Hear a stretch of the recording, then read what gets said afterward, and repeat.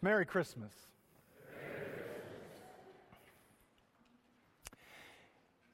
It was back in the 90s that there was a television sitcom by the name of Home Improvement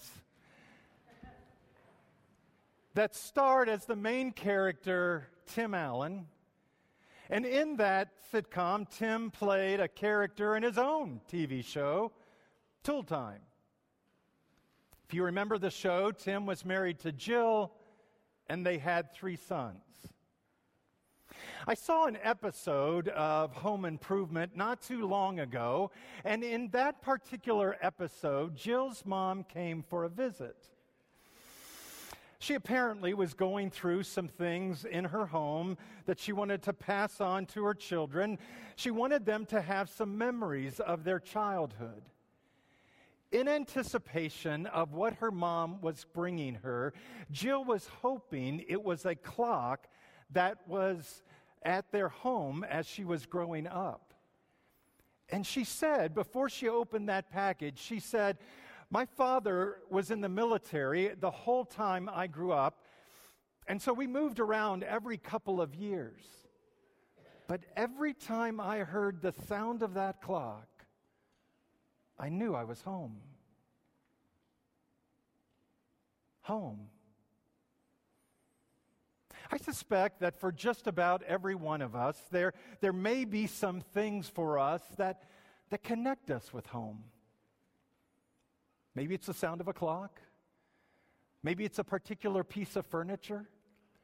Maybe it is the smell of something baking in the oven.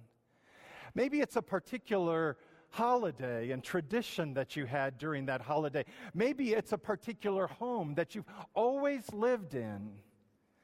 Whatever it is, there are probably certain things that make us all feel like home.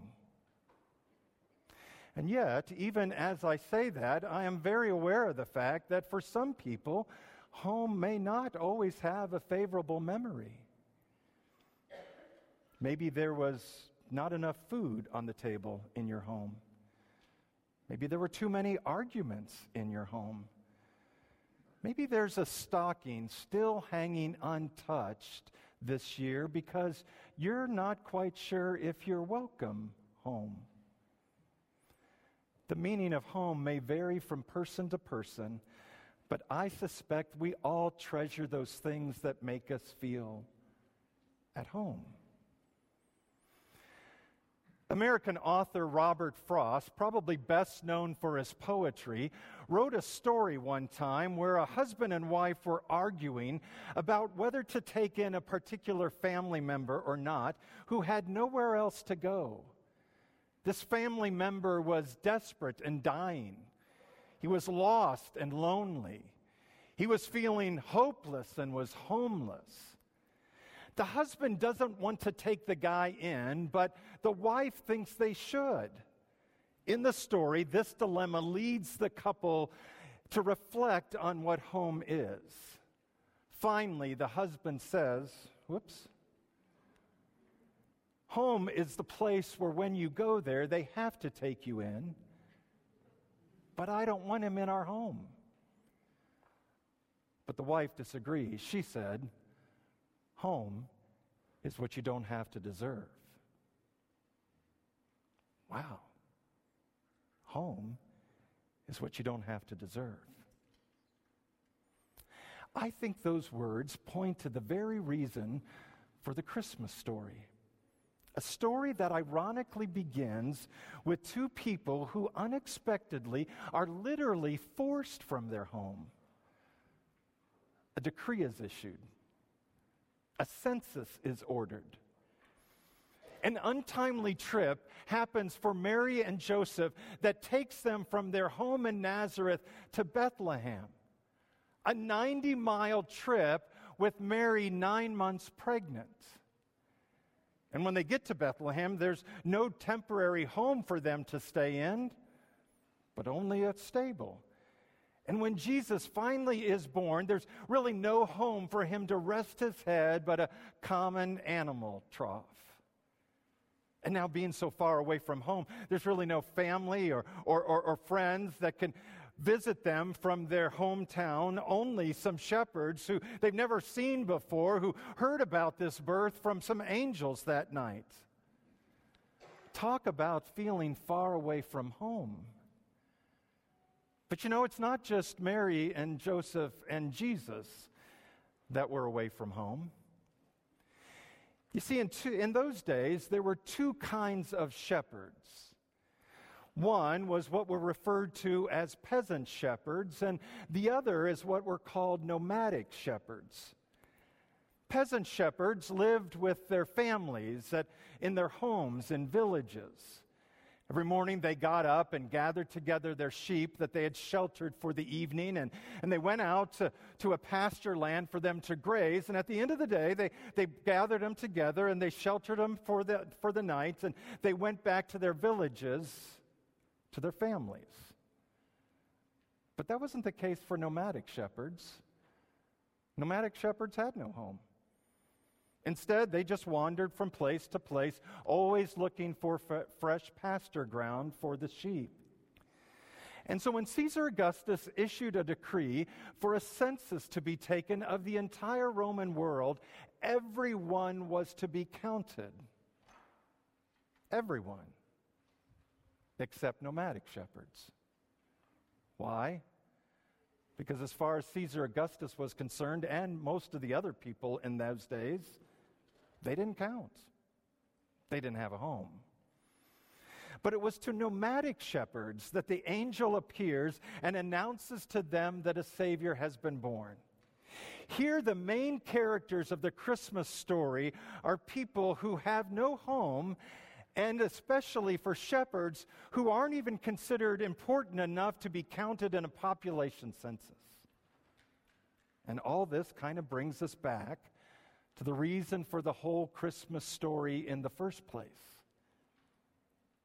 Back in Genesis 1, God created an earthly home for us, a perfect home. But it wasn't long before that perfect home became imperfect. Adam and Eve ignored God's direction. They broke God's perfect plan when sin entered the world. And ever since then, daily you and I exhibit the effects of sin and brokenness in our own life. Selfish attitudes, greedy desires, always wanting more, never being satisfied with what we have. Displays of anger, acts of violence, hurtful words, all evidence of a broken world which is not the home that God originally created for us. Which is why an angel came to Joseph at his home one day and told him what was going to happen to Mary, his wife. The angel said, "She will give birth to a son, and you are to give him the name Jesus, because he will save his people from their sins." Jesus is the solution to the sin and brokenness in our world. Your sin and mine. Your guilt and mine. Your disobedience and mine. It's why God sent a son who was born without sin, who paid the price for our sin as he sacrificed his own life into death on a cross, who returned to life demonstrating his power over sin and death. All of that Jesus did in order to bring us home to a relationship with God, and ultimately to prepare for us a new home one day. One day, Jesus said to the disciple Thomas, "I am going to prepare a place for you, and if I go and prepare a place for you, I will come back and take you to be with me, that you also may be where I am." A new home, a heavenly home, an eternal home for you. Why? Because you count. You count to God. The story of Christmas is about coming home to God because you count. A home where, just like the woman said in the story by Robert Frost, a home is what you don't have to deserve. A home is a place of acceptance. A home is a place of grace. A home is a place where you count. It's why Jesus left his heavenly home to come here to our earthly home to also prepare for us an eternal home. Some of you are here tonight for this Christmas Eve service because this is your church home. Some of you may be visiting from out of town, visiting relatives or friends, and so they brought you together with them to their church home. Some of you may be here tonight, not necessarily because this is your church home, but for one reason or another you decided to come here for Christmas Eve, and I'm glad that you did. But you know, whoever you are, and no matter where you may have come from in your life, I want you to know two things tonight from this story of Christmas. And one is that Jesus was born in order to welcome you home to a relationship with him. But secondly, not only does God welcome you home, but unlike those nomadic shepherds who were the first to hear about the birth of Jesus, you count.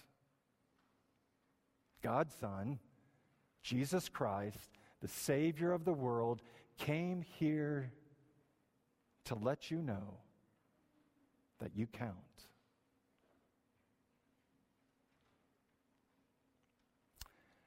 I want to conclude with something that comedian George Carlin said a number of years ago. He said this as he was trying to point out some of the fundamental differences between the two sports of football and baseball. Here's what he said. He said, football is played on what is called a gridiron. Baseball is played in a park, a ballpark on a diamond. Football players wear helmets. Baseball players wear caps. Football is concerned with downs. What down is it? Baseball players are concerned with ups. Who's up next? In football, you receive a penalty. In baseball, you make an error. In football, there's a specialist who comes in to kick something. In baseball, there's a specialist who comes in to relieve somebody. Football has a two-minute warning. Baseball has a seventh-inning stretch. In football, time is rigidly monitored. In baseball, time doesn't matter. But he says maybe the biggest difference of all is that in football, the main objective is pursued in a rather military-like fashion. The battle is fought on the field. The offense tries to break down the enemy's defenses to reach the end zone. But in baseball, the objective is simply to go home. And to get home safe. To come home safe because you count. I think that's the meaning of the Christmas story. So Merry Christmas and welcome home. In Jesus' name, amen.